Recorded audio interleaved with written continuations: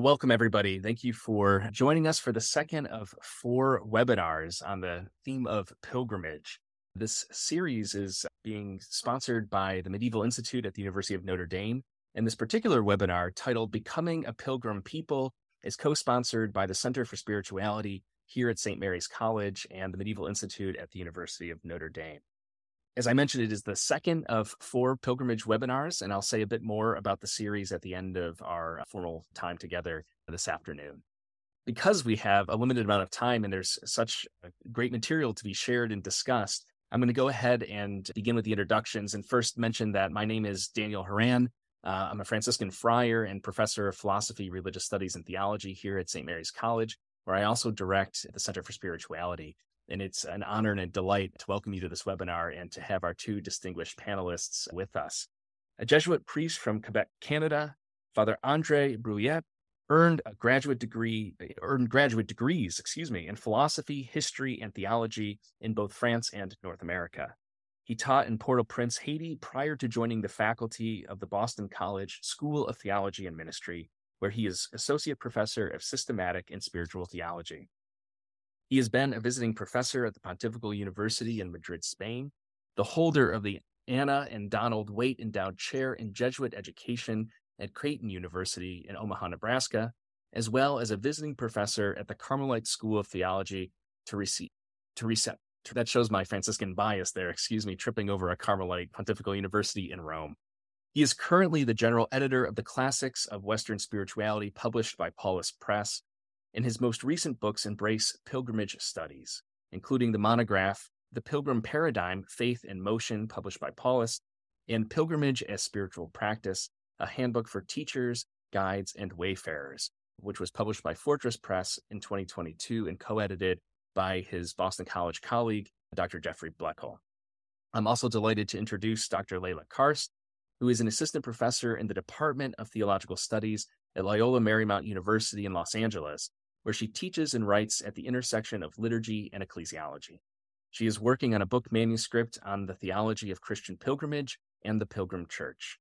Her current research also explores the ways that racism, sexism, and sexual abuse have impacted our liturgical celebrations and the function of lament in addressing these liturgical challenges. Her publications include articles in the journals Liturgy and Practical Matters. She holds a PhD from Emory University and an MDiv from the University of Notre Dame. So welcome back, as it were, to South Bend, at least virtually. Father Andre will begin with his remarks, and the floor is yours. Thank you. Well, thank you very much, and thank you for this wonderful opportunity to be part of that webinar on the pilgrimage, and especially thinking through the lens of the racial justice and healing memory. So I'll proceed in three moments. So first, to look at the foundational experience of pilgrimage that we find in the Bible, looking then in the second time at some resources from the pilgrimage tradition to sparkle our theological imagination. And then finally end with two examples of contemporary pilgrimages that address themes related to today's discussions. And so on that first element, so when we think of pilgrimage in a Judeo-Christian tradition, the foundational event is clearly the Exodus story, that very important moment of being led out of Egypt for the Hebrew people to be led then to the promised land, which is grounded in the call of Abraham to be on the move, the promise of progeny, the promise of a land, and an invitation to trust also in the Lord. And so we see in that story that movements certainly towards a destination.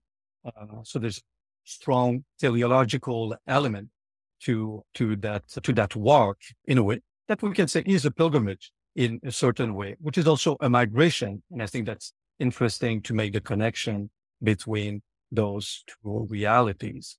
And so that's a walk that frees, that liberates the people.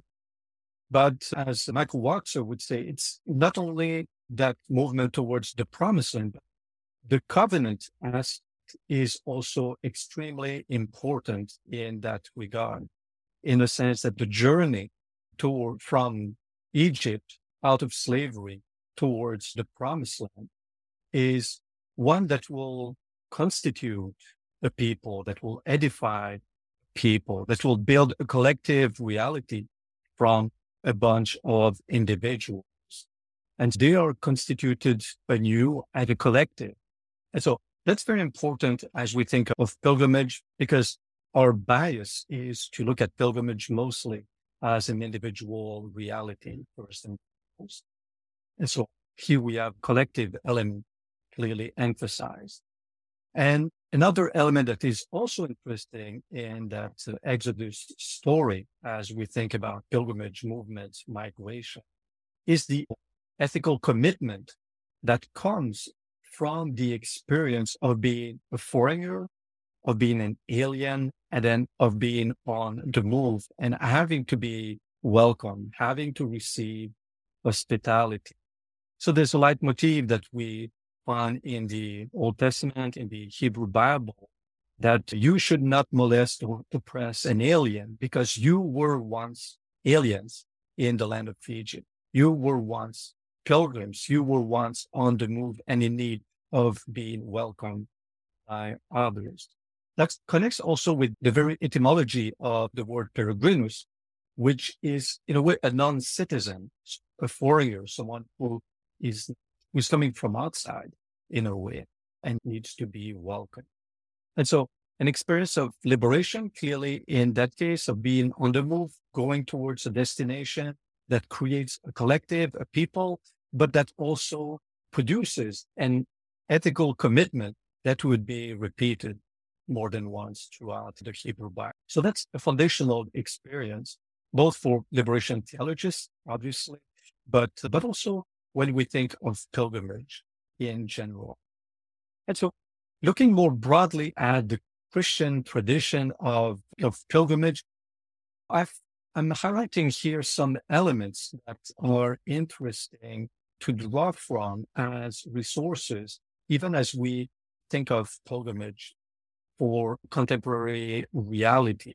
So drawing from the tradition as some kind of ressourcement and enriching our theological imagination. So a few elements. First of all, memory. A pilgrimage is always a return to, even if one goes to a place for the first time, there's always a connection, a memorial connection with events or with people, with individuals that kind of brings us in to the experience. I thought that's important to attend to the memory, to potentially increase then the connection with what is memorialized and maybe even potentially heal. So people pilgrims going to Jerusalem want to kind of foster their connection with Christ and the events in his life, or Americans going to Ireland or Italy or other places where they're coming from want to reconnect with their roots, with their family history by going to the place. But this is the second element that is very important. First memory, then place. Because usually pilgrimage as a destination, we're going somewhere.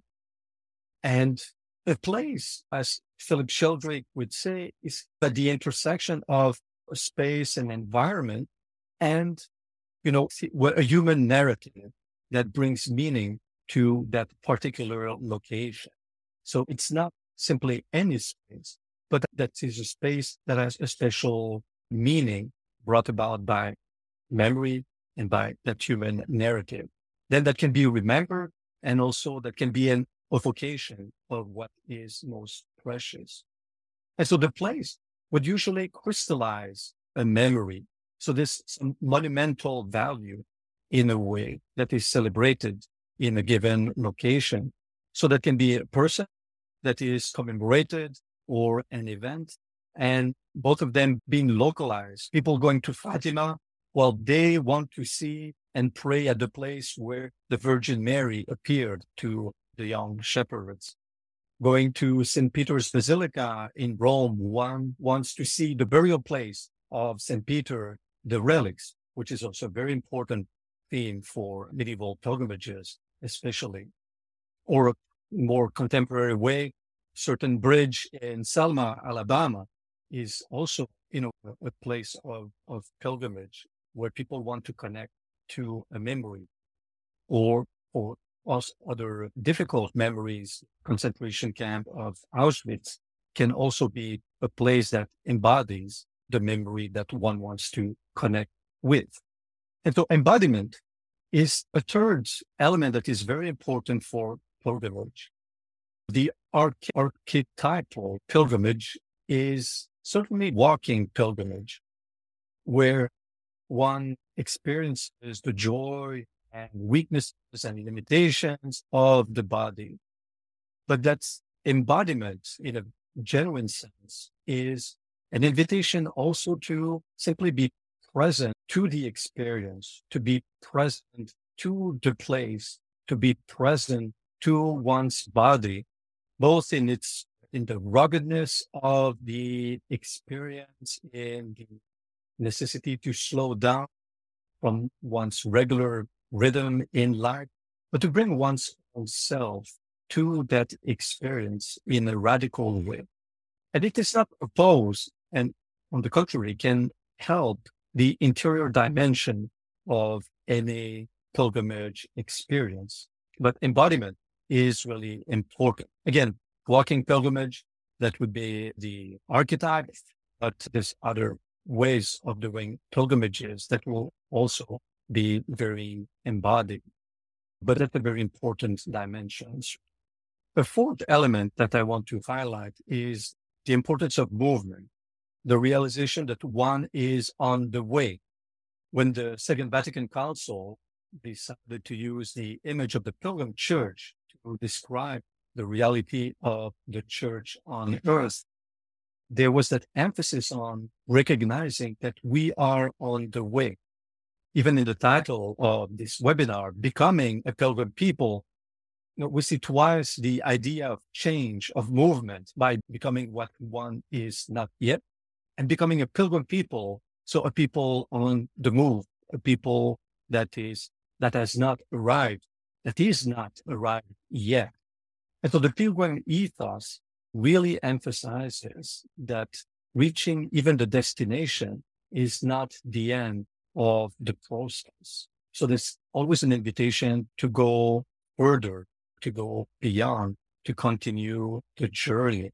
So already in and on itself, it must be a journey, even if it's simply an inner pilgrimage. But in a very physical pilgrimage, there's clearly a sense of destination and movement. Then another characteristic of pilgrimage is the reality of the many encounters that will happen along the way. So either within a group of pilgrims, within pilgrims that are coming from different horizons, or with people along the way, both literally along the way on the road or at the destination. So anthropologists Victor Turner and Edith Turner identified some kind of anti-structural dimension of pilgrimage. So by a reconfiguration of the social group and a certain egalitarian quality of pilgrimage where, social differences will be leveled out up to a certain point. And people going on the Camino, for example, experience that rich diversity of encounters, a great variety of people whose path they would never have crossed otherwise. And then leading ideally to a certain transformation through that whole process. Memory plays, embodiment, movement, then encounters. Potential also encounter with the divine, especially in Christian pilgrimages. That's certainly an important element that we want to take into consideration.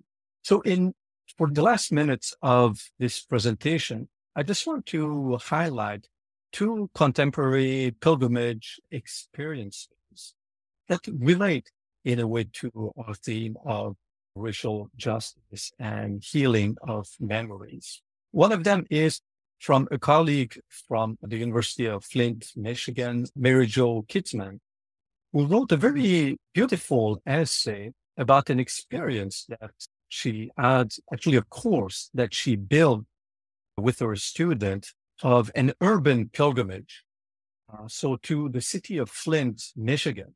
And so we know that this is a city that is famous or infamous because of the problem with drinking water, but also the destruction of many factories. So the industrial base that has left the city, leaving it very impoverished.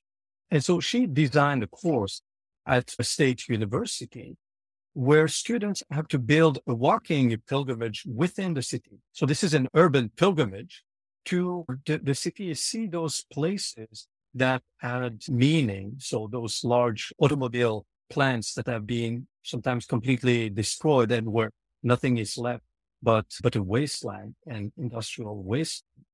And then connecting the students with their whole family history because they're from the region and sometimes they are parents, grandparents who had worked in those factories. And then also connecting though with the people who are living there now, living in the city in sometimes difficult situations.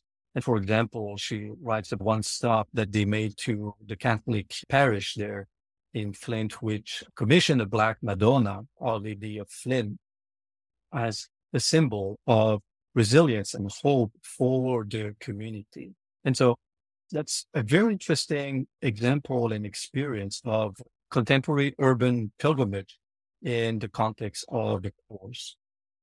Then the last experience I want to highlight is that of a Canadian canoe pilgrimage that was done in 2017 and organized by young Jesuits in Canada. And so they traveled by canoe with other people. So from St. Mary among the Hurons, Midland, Ontario, the Shrine of the Canadian Martyrs, to Kanawake near Montreal, which is the Shrine of St. Rita. And so following the route that Native people had taken for centuries, and then that the missionaries also took when they were invited by the natives for their missionary work. And so the timing was very specific. It was the year of the 150th anniversary of the Canadian Confederation, but it was also a few months, years after the release of the final report of the Truth and Reconciliation Commission in Canada that dealt with Indigenous residential schools. And so this is a few years before the 2021 discovery of unmarked graves in Kamloops, British Columbia in 2021 that sparked international interest. But already the report was making clear that there had been a cultural genocide that was perpetrated by the Canadian government with the help of Christian churches and communities. And so that pilgrimage basically was a desire, an attempt to bring people together for a month and some of them for shorter periods of time. So Indigenous and non-Indigenous, French speakers, English speakers, young people who are more mature, some elders even joined with under the theme of reconciliation, or certainly to promote dialogues by living together, by sharing meals, by paddling together, by sharing traditions, certainly emphasizing that invitation to journey together. It's very much at the heart of a pilgrimage. And also to be in dialogue with communities that were encountered along the way. So communities that were receiving the pilgrims, so native communities, especially the early part of the journey, and then also French-speaking and English-speaking communities as they move more towards Quebec. So these pilgrimages are examples. They're not necessarily models or they're not necessarily easily reproduced, but they were opportunities for encounters to share in that challenging journey of dealing with the past and building bridges and building a future together. And so I think that these elements offer us some resources to think about pilgrimage as a potential locus for theological reflection, certainly, but also for action and change in favor of racial justice and healing of memory. Thank you very much. Thank you so much, Father Andre. That was really a lot for us to think about in 15 minutes. So I look forward to our conversation. And Dr. Karst, the floor is yours. We look forward to your remarks. Thank you. So I came to the study of pilgrimage actually during my time as a master's student at Notre Dame and my own experiences with pilgrimage while I was there. And I came back from the Holy Land and I was trying to make sense theologically of what had happened, what I had just done. And more broadly, this question of what Christians are really doing when they go on pilgrimage drove my intellectual life for quite some time. It's still driving it. And I was really in search of theology of pilgrimage, in part because I think the contemporary theological academy has been in love with this image of the pilgrim and pilgrimage, especially as a metaphor for the church, at least since the Second Vatican Council, when there's a resurgence of this language in the literature. But certainly that predates the council significant. But I really struggled to find many theological writers who were actually taking the practice of pilgrimage seriously in and of itself.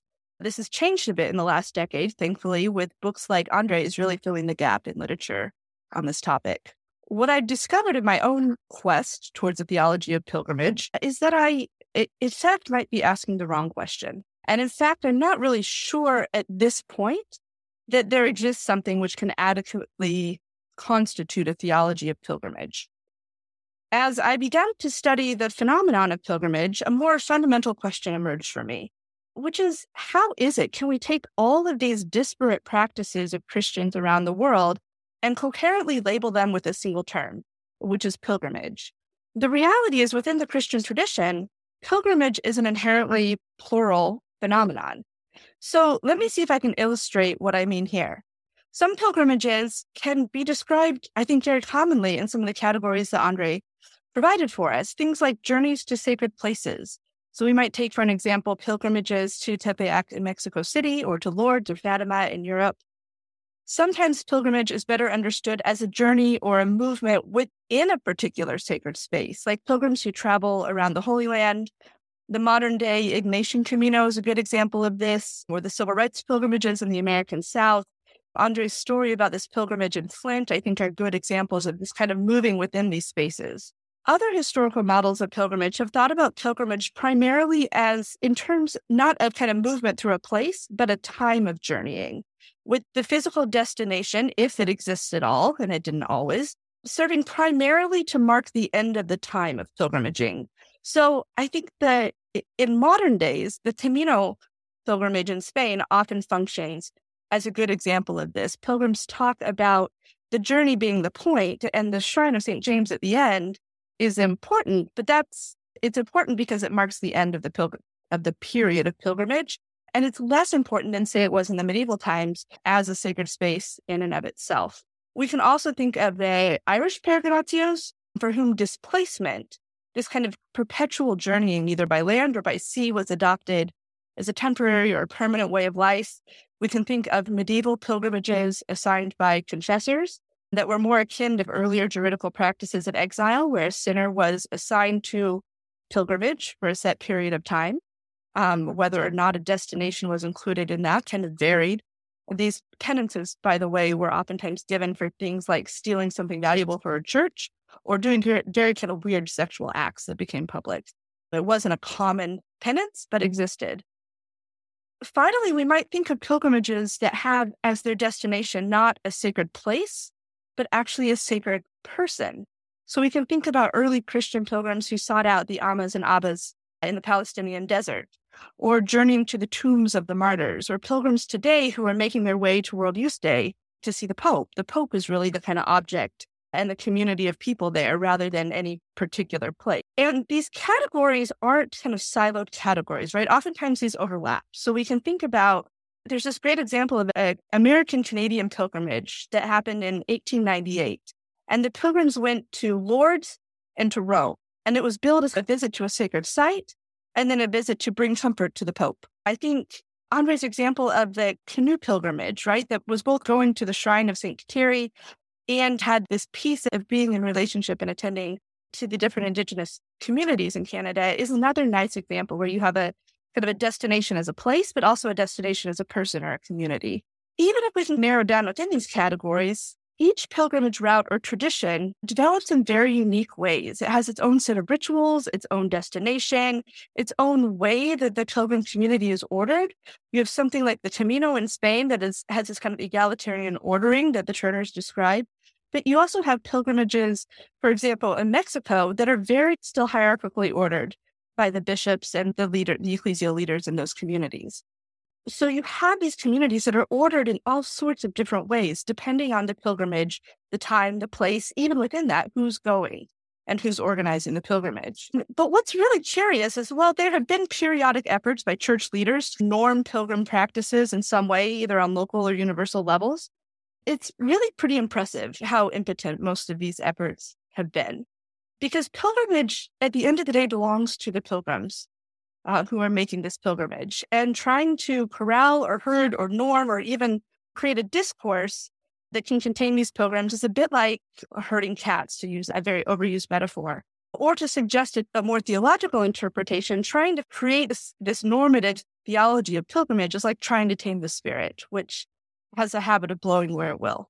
So as a theologian, I kept coming up against this wall. Whatever I wanted to say about pilgrimage theologically always had to be qualified with the phrase, except when it doesn't. And now when I think about it, this has probably become my mantra as a liturgical scholar in general, and it probably relates back to this project. I really couldn't find a theology or a system of kind of categorizing or speaking about all of these practices that Christians label and understand as pilgrimage that really could account for the variety and the plurality of these practices, because pilgrimage is a practice which frequently escapes our kind of order and our systems and our theological discourses. For the nerds in the room, the Jesuit scholar Michel de Certeau describes these sort of practices that escape or can't find a place within our systems of space or thought as tactics or as these cries. It's the remainder of things that are left over after our systems have been established that still exist and are present, but can't really be captured or expressed within the categories that are available to us. So let me give you an example of what I mean by this. Early in this project, I was at a conference and a woman came up to me during a break and asked me about my research. I told her I was researching pilgrimage, and she got very excited and she launched into this story that lasted most of the rest of the 20-minute break. And she described her 5-week pilgrimage on the Camino in Spain. And she told the story in a fascinating way. It wasn't linear, right? It didn't go from first to the next. She bounced around as she was talking with this exuberance about these deeply meaningful experiences she'd had as a pilgrim that stretched from blisters to encounters with people to nights full of stars to these kind of quiet moments spent with God in a little village church or chapel. These stories are common among those pilgrims who walk the Camino. And as she's rehearsing this deeply religious spiritual journey, I think she finally realized she'd been talking for a while, and she pulled back and she directed a question my way. And she asked me what about pilgrimage I was interested in, or what about pilgrimage I was working on. And I told her I was trying to develop a theology of pilgrimage. And without missing a beat, she looked at me and she said, "Oh, I'm Catholic, but I'm not practicing." I found on the wake of a 20-minute story about her pilgrimage, this comment that she wasn't practicing, so curious. And I wanted to probe a little further, but of course the break ended and we headed back inside for the next session. And I never saw this woman again. And so I was just left with this comment still ringing in my ears. I knew what she meant, or at least I'm pretty sure I knew what she meant by this comment, which is that when she said I'm Catholic, but I'm not practicing, she meant I don't go to Mass regularly. But the categories of Catholic practice seemed to be incapable, at least for her, of including her pilgrimage practice, however Catholic her practice appeared to me. So within the confines of how we talk about the church as a pilgrim people, her experience, her practice of pilgrimage erupted almost as this kind of narrative cry that could find no place within kind of her categories or discourses about church and what it meant to be a practicing Christian. And yet it still announced its existence in this moment. It still existed within these spaces. For the record, I don't think it's a coincidence that in our day and time, the popularity of pilgrimage seems to be increasing. The popularity in our pews or of our pews is decreasing. This is true in both mainline and Catholic churches. I think it expresses some of pilgrimage as this cry in our church that somehow escapes the categories that we've been able to establish for it. And one of the responses, the response that I had initially pursued, was to try to create a space for that. But now I'm not convinced we can, or at least ought to, try to create this theology of pilgrimage. In so much as we can speak of a theology of pilgrimage, I find that the best we can do is to see pilgrimage as this remainder, as this a cry that escapes our more systematic attempts at corralling it, whether we're talking theologically or liturgically or ecclesially. And instead, I started to think about pilgrimage not as a practice in need of a theology, but as a practice of theologizing that is worthy of our attention. So we could ask, what is the theology of this pilgrimage or that pilgrimage that is being expressed and made present and lived out in the world? This isn't a particularly novel way of thinking for a liturgical theologian who locates herself within an intellectual tradition that understands liturgical celebration as one of the ways that our church does theology. And in fact, my work on pilgrimage really rests on the claim that the church ought to recognize pilgrimage as part of its liturgical repertoire and part of its liturgical life. Taking that as our framework, one of the things that liturgical theologians attend to regularly is how our liturgies form us into communities, form us into a people. That is how they constitute church in a specific time and place. As I think about or read the kind of title for this webinar, Becoming a Pilgrim People, it seems to me it's really a question about how we become church, how we become a pilgrim people, an ecclesial people, through the practice of pilgrimage. One of the things that I found particularly interesting as I've looked at these different pilgrimage traditions is the formation of pilgrim communities. And Andre talked a bit about this a few minutes ago. These communities differ oftentimes from our normative ecclesial communities, from our dioceses and our parishes in many ways. And in other ways, they differ not at all. Again, it really depends. But one of the ways that I think pilgrimage communities, the pilgrim church, differs is that these communities are typically temporary and they're always changing and in flux because they're constituted purely by the act of pilgrimaging together. Sometimes this pilgrimaging together is constituted by the physical proximity of pilgrims to one another, traveling on a bus, walking together on a road, staying together in hotels or hostels or semi-trailers parked along the side of the road. But other times pilgrims travel alone, and the proximate community is more eschatological. They become part of the pilgrim community throughout time who has made this journey or bathed in these waters or somehow left their mark on this place. The pilgrim community then, whether we conceive of it either as immanent or eschatological, in fact becomes a sort of liturgical realization of the church in the world, something that we might, I think, appropriately call the pilgrim church. And unlike the church that is constituted in the celebration of the Eucharist, the pilgrim church is a church whose rituals and orders are rarely written and instead passed on in practice from body to body, from mouth to mouth, from pilgrim to pilgrim, with much more flexibility to reimagine and recreate how we go as we go. So the pilgrim church doesn't exist as this kind of separate or antithesis apart from the more official or institutional or liturgical expressions of the church, but rather it exists in and among them, not entirely being a part of them. The practice of pilgrimage in all of its plurality and chaos and messiness then is actually a practice of the church constituting itself in the kind of betwixt and between spaces of our church and of our world. I think this is evident in some of the examples of pilgrimage that Andre shared, the example of pilgrimage that some of you in this community are preparing to make, these pilgrimages for healing and reconciliation. And while there's no lack of resources in the tradition, and Andre did a beautiful job of highlighting a number of these, there's no lack of resources from which we can draw as we plan and organize and execute these different pilgrimages.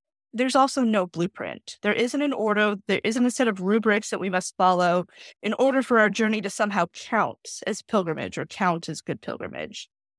But while there is no one way to go, there is no kind of ideal way to make a Christian pilgrimage, how we go matters deeply.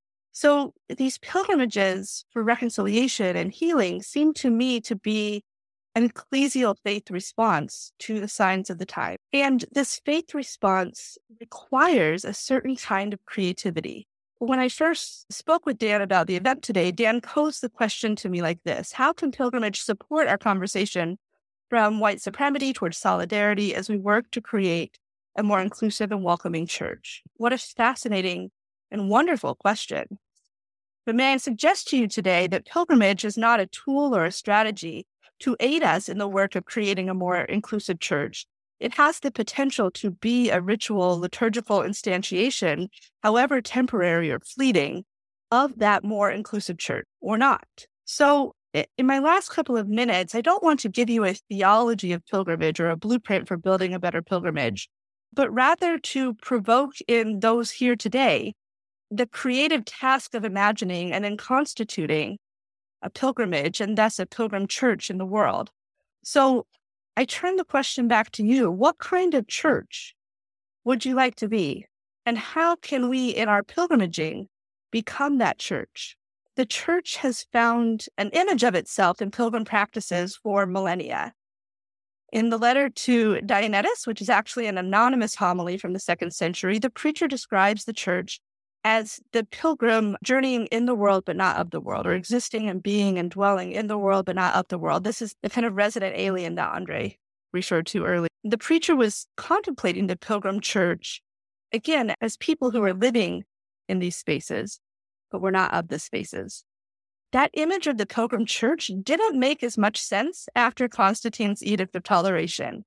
And the medieval church developed a different kind of image of the church as pilgrim. So in this medieval image of the pilgrim church, it imagined the church not as the pilgrim itself, but actually as the institutes of hospitality for weary pilgrims making their way through this very inhospitable world. This image comes directly from the systems of pilgrim infrastructure that frequently sprung up around shrines and holy places, sometimes on common routes used by pilgrims to get to these places. These were oftentimes monasteries, other houses of hospitality that served pilgrims on their way. I was reading the Rule of St. Benedict with my students this past week, and they were marveling at the hospitality that was recommended, really required of the monks living in these spaces. So institutions like these monasteries or these hospices provided material care for pilgrims as well as spiritual care, guidance, all manner of help on their journey. These were places of stability and places of safety that served those who had chosen to become unstable and placeless and vulnerable for a time. Those who had more offered it to those who had less. And those in power and authority cared ideally in love for those who were vulnerable. This is a really beautiful ecclesiology that is not so different, I think, from the way that Francis talks today about the church as a field hospital. There's also something deeply Christological and Eucharistic about this vision of the church as host, welcoming the pilgrim as Christ welcomes us to the wedding feast of the Lamb. But I do want to call your attention and ask you to notice that in this vision, who the church is and who the church is for are not the same. This is a church for pilgrims, not a church of pilgrims. So the church then becomes constituted in this way and understands itself through their welcome and their care for the stranger and pilgrim, but not in the stranger and pilgrim themselves. So what are we to make of this? Because I have a critical bent to me, I look at people like Jacques Derrida, and Derrida has this fascinating little essay where he reflects on the limits of hospitality as a social construction. And he's titled this essay, Hospitality. So he observes this kind of relationship of host-guest is predicated on an imbalance of power between two parties. The host has the power to welcome or not, to offer material comfort to the guest, food, a restroom, a place for the night or not. Even within these actions, it's the host, not the guest, that determines what is offered and how much. And the guest, on the other hand, is in a position of vulnerability and powerlessness. And when this power dynamic changes, so does the relationship. The use of the image of the Pilgrim Church at Vatican II represents an intentional reversal of this model. The Council extended the invitation for the Church to recognize itself as that which is constituted not in the host, the pilgrim host, and the stability and authority in institutions and texts and structures, but also in the vulnerable stranger and the traveler, in the unpredictable kind of messy chaos of those who Christ redeemed while they were and are still sinners. So in seeing the church itself as pilgrim, this other image invites the church to become a guest of the world, sanctifying it not by controlling it, but by bringing a message of hope within it. These offer kind of two examples, I think, of how we might make sense of and think about the pilgrim church. But ultimately, the work, I think, is a creative work of the pilgrims themselves. And so I'll leave you simply with this question. Liturgical life is the revelation of Christ and the church in our time. If pilgrimage is part of that liturgical life, which church is most needed in our time and place today? And what kind of pilgrim church will you be? Thank you. Thank you so much, Dr. Karst. That was wonderful. And Father Andre as well. If I invite you to join us again, here you are. Great. So much to reflect on, so much to consider, and so little time in which to do it. So speaking of time and place as pilgrimage locations, there's a lot to engage with here. We have questions coming in. Maybe we can start off with something that I hope, in light of, Layla, your presentation, it doesn't become a question of too much normalization or control. But to both of you, one of the things that with Andre, you're highlighting from the tradition, these characteristics of memory and place, embodiment, movement, encounter, and Layla talking about the way that pilgrimage functions not only geographically and spatially, but also temporally as well. That it opens up a whole horizon of understanding what pilgrimage may or may not mean. So this is an incredibly basic question, but for those who might ask themselves, what constitutes a pilgrim or one on pilgrimage, as opposed to, for instance, a tourist? Like the same person may be in the Holy Land or Rome or the Legacy Museum in Montgomery, Alabama. And maybe in just a few reflections, how would each of you respond to something like that? Or is it too normalizing? Andre, you want to take this one? Yeah, I can get started. But I think that Layla made a very good point about the complexity of the phenomena, in the plural, of pilgrimage. So it's difficult to simply pinpoint. A lot of people have strong opinions as to what constitutes a real pilgrimage. If you ask people on the Camino, they said it's only walking that will be the real pilgrimage. If you're going by bus, that's not a real pilgrimage. Anyway, so there's a lot of things. For me, in a way, I think that there's a decision that one has to make to say, I am on a pilgrimage. Because from the exterior, as you mentioned, you can visit St. Peter's Basilica as a tourist, and there's nothing wrong with that, just to be clear. Or you can visit that as a pilgrim. From the outside, you won't necessarily know who's who. And also that something can happen while on pilgrimage or while on a touristic visit, where one becomes a pilgrim. And so I think that element of certainly seeking, that element of journey, that element of an interior journey as well. So these are kind of markers, but they're not norms. And I think I really appreciate Layla's caution on that there's something that escapes in the phenomenon. And even if you want to pinpoint it, because we want to try to understand it, we can never capture it completely. So I think that there's in a way decision for someone to make, to say, I am on a pilgrimage, and being open even to the possibility of becoming a pilgrim. Because one can be a pilgrim for one day within one's own city, or can go for months walking from Walsingham. It's easy to pinpoint. Nana, do you have some ideas on that? I agree. Yeah, I do. I'm always curious because this is such a big question, I think, that comes up frequently. And what is the anxiety behind trying to distinguish between a pilgrim and a tourist? And I think it has something to do with this kind of concern about the way that the commodification of our religious practice continues to exist. This is not a new problem that's associated with the modern world. Souvenirs developed in the Holy Land because people were biting off pieces of the true cross when it was brought out on Good Friday, or breaking pieces off buildings because they wanted a piece to take back with them. And people were like, well, just sell them things. There are these whole economies of places for pilgrims to stay and to support these that go all the way back to the beginning of the tradition. Tony Alonso has this beautiful book called Commodified Communion that kind of wrestles with the commodification of our different practices within the Eucharist and helps us to see, like, even our kind of most deeply held religious practices, even when they're practiced, have this element of commodification to them. It's part of being incarnate as a church in the world. So this kind of need to separate tourists and pilgrims, as I think, as Andre said, it gets complicated, right? Like people could be both, or people might be one or the other.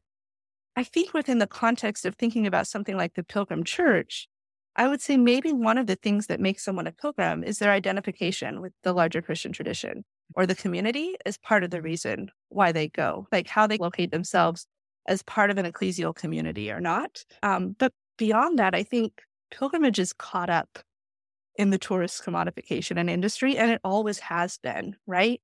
Part of the marvel for me is the way that God is still found in that space rather than this effort of trying to purify the space so that God can be found. Thank you both. I'm tempted to continue this line of conversation because it's fascinating. And just maybe to plant the seed and turn to some other questions of this question about, can there be such a thing as a secular pilgrimage? There are some scholars suggest secular liturgies. Maybe that's a shiny object to tempt Layla at some point to develop further. But I don't want to miss some of these other questions that have come in, including one that speaks right to the heart of this pilgrimage series. And this question is as follows. Andre mentioned that reaching the end of your destination is not the end of the journey. Do you think that statement relates to racial injustice in today's culture? I think first of all, we have to be on the way. That's the first thing. And will there be an end to all racial injustices? One can hope for that, but certainly what one can do on a collective pilgrimage or as an individual pilgrim is to make sure that we're on the road. And it's mostly also the connection between discrete pilgrimages, like to go to a place or to go on a journey, either individually or with other people. I think it feeds into a larger sense of journeying that pilgrimage is a useful metaphor. And I think with that sense of a pilgrimage of life and all those kind of things, but to keep that sense of journeying, I think is very, very important. Yeah. So that's how I would approach that. Hopefully pilgrimage goes beyond being simply a moment or a parenthesis in one's life and kind of nurture a fundamental attitude. I think that the Pilgrim Church, we know that we'll be on the way until we reach the heavenly Jerusalem. The journey continues. Yeah. Yeah, I went to the eschatological place as well. There's really something eschatological to all of our liturgies and our practices. And despite the necessity of us working in this world towards racial reconciliation and racial justice, I think there's an eschatology to that project as well. And so these destinations are also starting points for what's next in our pilgrimages and in our liturgies, right? The Mass has ended, go. The pilgrimage has ended, go. And that go is an eschatological hope, right? As well as an eschatological kind of patience of saying the work is never quite completed and it won't be without the intervention of God. Thank you both for that. I think we have time for maybe one more. And this question begins with a statement. Our questioner wrote, first, this is an all-star cast, of pilgrimage experts. And I couldn't agree more with our viewer that we're very fortunate to have these two theological experts on pilgrimage. And the question is as follows. What do we need to do to develop the theology of embodiment in connection to pilgrimage? And I hear both resonances with both of your presentations. So maybe each of you can respond to that. What do we need to do to develop a theology of embodiment? And I see here a contrast with that theology of pilgrimage that Layla, you talked about initially setting out to develop. Do you want to go first? Sure, because I hope you have an answer, Andre. What I actually immediately started thinking was something that really exploded over the pandemic, which is these virtual pilgrimages and the ways that those raise new questions about embodiment. I do not think what we are doing now is disembodied, but I think it presses that question further and challenges us to create and to think about embodiment as it relates to practices in some new ways. And I don't quite know what that is, but I'm working on it. Yeah, I liked in Lila's presentations many things, but also the emphasis on the practice. And to see how, as theologians, we're invited to start by looking at the practices, even of pilgrimage, because it's a popular devotion. Very often, pilgrimage originate by popular acclaim, and then they live or die by being practiced, by being done. And so to start there, to look at what are the rituals that are performed, what they signify. So what is the life of the Christians telling us, what is the people of God telling us in their practice of the faith with regard to, because rituals are embodied practices, like you're doing something, you're making something, you're putting rocks there, you're creating a little cross in there. And so there's something very tactile of our faith that sometimes as theologian or church authority, we prefer to stay at a distance of, or we don't see. And so I think that already to pay attention to that and to encourage that sense of creativity and recognize that, I think would be ways to foster that theology of embodiment. And again, the link with the COVID-19 made us aware of that need to connect in meaningful ways and in-person ways. Virtual things are wonderful, like this webinar that opens up a lot of possibilities. We also must take into consideration incarnation because we're a very embodied religion.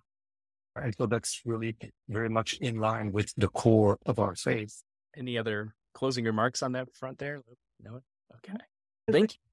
Thank you both. I'm afraid just for the sake of time, we're going to have to stop there, and we have more questions that come. I think there's great interest in what both of you shared, and you both have given us much food for reflection and further consideration. So thank you for taking the time to be with us at this webinar.